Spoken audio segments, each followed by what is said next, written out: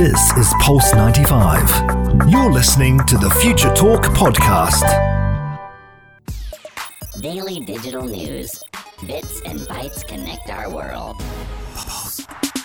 Bits and bytes do connect our world, and we're talking everything ChatGPT, more specifically on what Microsoft has decided to do. You know what I actually don't remember the exact saying, but they always say, find the winning card and make sure that you have something to do with it. And that's exactly what Microsoft has decided to do.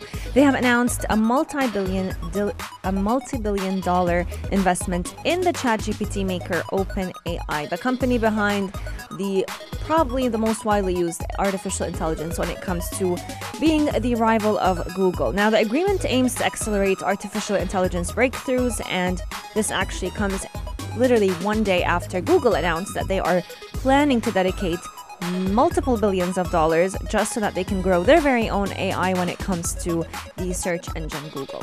Yes, now actually Microsoft did not disclose the exact dollar amount of the investment, but news website Semaphore actually reported earlier this month that the Washington state-based company was in discussion to invest nearly $10 billion into OpenAI.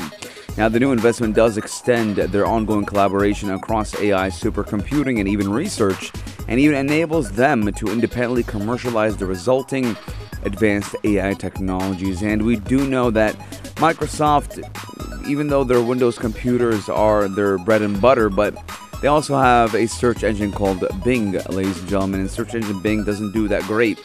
And just like Omni and I talked about yesterday, OpenAI and ChatGPT is a very, very reliable search engine, or even a chat bot now. And it's giving you information at the click of a button, even quicker, and even a lot of people are saying more reliable than Google themselves. So obviously Microsoft would want to capitalize on, OpenAI, who is the creator and the maker of ChatGPT, and get in early so they can actually have some market dominance when it does come to Bing or to Google. And OpenAI does even work closely with Microsoft's cloud computing service Azure. And all the way back in 2019, Microsoft did invest $1 billion in the company. So we're not looking at this as a new friendship. This friendship has been going on for quite some time now. And they were behind the scenes doing everything a little bit low-key. And now they're coming out guns blazing, and they're here to dominate the tech sector. Absolutely. Microsoft did also add that they're going to be increasing their investments in the development and use of supercomputing systems to accelerate OpenAI's independent AI research. They're going to be deploying OpenAI's models across their consumer and enterprise products, and they're also going to be introducing brand new categories of digital experiences that are built on OpenAI's technology. Now, looking at it, when we look at Microsoft as a company and OpenAI as a company, they definitely share a lot of the same values. They're both excited to continue the independent research, and they want to work towards creating advanced AI that benefits everyone. We've seen that since 2016, Microsoft has definitely been very committed to build Azure into an AI supercomputer for the world to kind of serve like a foundation when it comes to democratizing AI as a platform. We've also seen both companies kind of pushing the frontier of cloud supercomputing technology. They've both announced one of the top 5 publicly disclosed supercomputers in the world back in 2020. And so now it only makes sense that they're both joining hands to go ahead and kind of conquer the world when it comes to becoming the next, we could say, AI search engine. Yes, 100% AI chatbot as well. So again, we're all looking at how Microsoft is trying to get some market dominance one more time, because yes, Google is a very good search engine, but if Microsoft can do something with ChatGPT and make it as the default place to go when you want to know a piece of information, then Microsoft will have dominance over all search engines to become.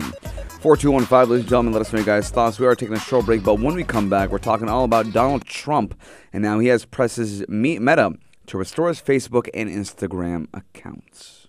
Future Talk. Future Talk. Tech Talk and the latest tech news. Only on Pulse 95. Daily digital news. Bits and bytes connect our world. It's been a minute when it came to technology, and former U.S. President Donald Trump, for us talking about him on the air. But today, ladies and gentlemen, former U.S. President Donald Trump is urging Facebook to reinstate his account 2 years after it was deactivated.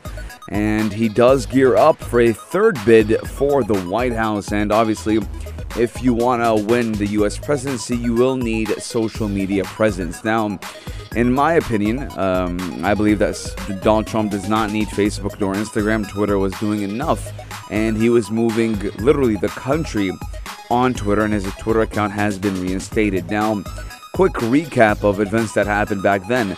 The social media giant did ban Mr. Trump a day after the January 6, 2021 insurrection, when a mob of his supporters tried to halt the certification of his election defeat to Joe Biden by storming the U.S. Capitol in Washington. Now, that has been the highlight of 2020 and 2021. You know what's funny is when Elon Musk wanted to reinstate his account on Twitter, he came out saying it didn't matter to him. He didn't care whether or not he got his account back. And at some point, he said that he wasn't going to even use Twitter, even when he did get his account back. So it's very funny that now he's kind of begging for his accounts on Meta to be restored, both Facebook and Instagram. I do hope that they don't agree to it, because we've only seen damage ever since he began posting on both platforms. But the former reality TV star that was actually spending weeks falsely claiming that the presidential election was stolen from him was subsequently impeached for inciting the riot. And we've definitely seen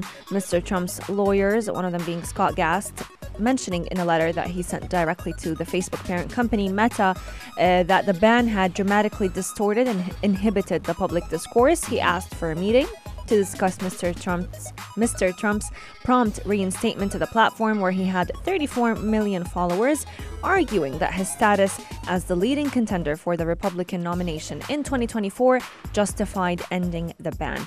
He also did mention that he believes that a continued ban would basically constitute a deliberate effort by a private company to silence Mr. Trump's political voice. Yes, and ladies and gentlemen, we are also looking at how, Mr. Trump's Twitter account, which had nearly 88 million followers as well, was also blocked after the riot, leaving him to communicate through his own platform, Truth Social, where he does have fewer than 5 million followers. Now, ladies and gentlemen, we did see Donald Trump thinking that he could, use Truth Social just like he used Twitter and get the same exact support as well, but that wasn't the case. Now, California-based Facebook has said it would review Mr. Trump's ban on January 7th after 2 years has passed, but they will be announcing a decision in the coming weeks in line with the process they have laid out. And again, we are very excited. I am very excited to see what will be unfolding once Mr. Trump does start his bid to be the next U.S. president. You said you missed him on Twitter. I missed him in general. I love this guy. Now, again, we will be seeing what will happen. And hopefully enough, we will get a decision soon, because this feels just like, ending a TV show on a cliffhanger, and then you have to wait 3 months for the next episode. But ladies and gentlemen, 4215, let us know your guys' thoughts. What do you guys think should happen? Should Mr. Trump be reinstated back into Facebook and Instagram, or should he not? It feels a little bit funny thinking about it. I mean, I do miss the drama that he used to share with everyone. It was content for us. Exactly. We always had something to talk about when it comes to drama on social media. Let us know your thoughts. We'll be taking a very short break, but when we come back, we're talking everything Boston Dynamics and the rise of the robots. Check this out. Check this out. Pulse 95. The rise of the robots. It's been a while since we've talked about Boston Dynamics. They are by far one of my favorite robot companies, because they always create robots that are very versatile. You can use them for a lot of things, not just industrial work, and a lot of people love them. But the latest, for those of you who don't know which robots are the products of Boston Dynamics, if you've heard of Spot the robot dog, that's their child. And now they have a new one, which is Robot Atlas. He has been showing off a lot of human-like skills, and they've actually posted a new video of him, or of it, helping out a worker. Now, Atlas the robot can now run, jump, pick up, and even throw heavy objects and perform complex moves that may one day help humans in factories or even in construction sites. Yes, now, this is kind of inevitable, ladies and gentlemen. We knew at one point in time, robots and AI and computers, they would all get together and, occupy a warehouse, and that's what we're looking at as in a new video titled Atlas Get a Grip. The humanoid robot does grab and toss a bag of tools to a worker waiting at the top of a multi-story scaffold. And to some people, the new skills might not seem as jaw-dropping as we've seen before, like Spot the robot doing backflips and another robot jumping up and running down a cliff. But the robot dances to "Do You Love Me?" and then does a backflip. So if you thought you were not impressed, now you should be. But Boston Dynamics does say the technology behind the new control capabilities is actually more difficult to master than extreme acrobatics. And again, we're looking at how this is actually a very complex task, and that is what the company does say and goes by. But again, the highlight for the robot performing these manipulation tasks does require a more nuanced understanding of its environment than dancing, where the robot is essentially blind to its surroundings.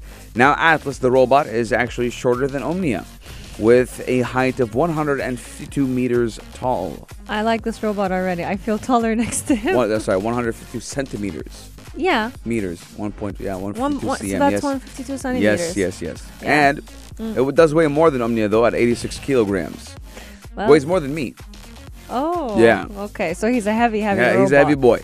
It's good, though, especially if you want him to work in construction sites or factories. That means he'll be strong enough to carry them. He also has 28 hydraulic joints. So what that means, it's basically very flexible, like humans are. It has 3 onboard computers, as well as a battery-powered electric motor for movement.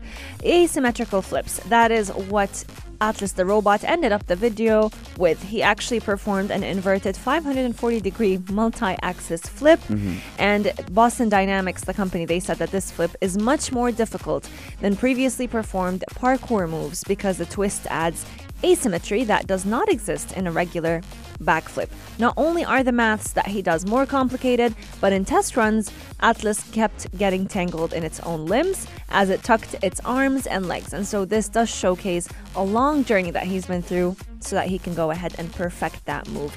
They're actually currently using all the strength available in almost every single joint on that robot, and the trick is right at the limit of what the robot can do. And so even though he is not commercially available, it's purely a research model. We are looking at him soon being commercially available, just like we've seen with his other brothers and sisters. Yeah, just like his other brothers and sisters. Ladies and gentlemen, 4215. Let us know you guys thoughts. We are taking a break and going to the sports news. But when we come back, we got a lot more tech news. Pulse 95. Apps all around. What's worth a click and download?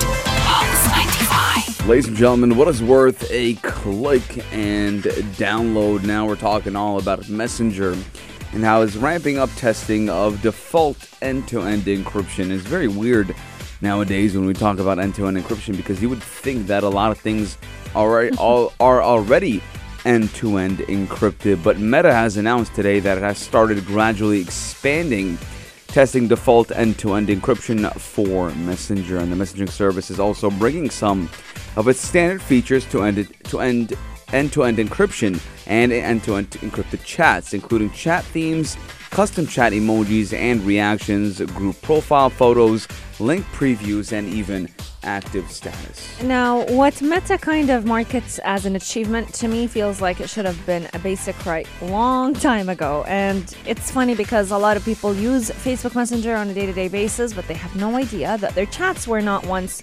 end-to-end encrypted. Over the next few months, millions of users around the world will continue to see some of their chats gradually upgraded with end-to-end encryption, and Messenger will actually notify people in these individual chat threads as they are being upgraded.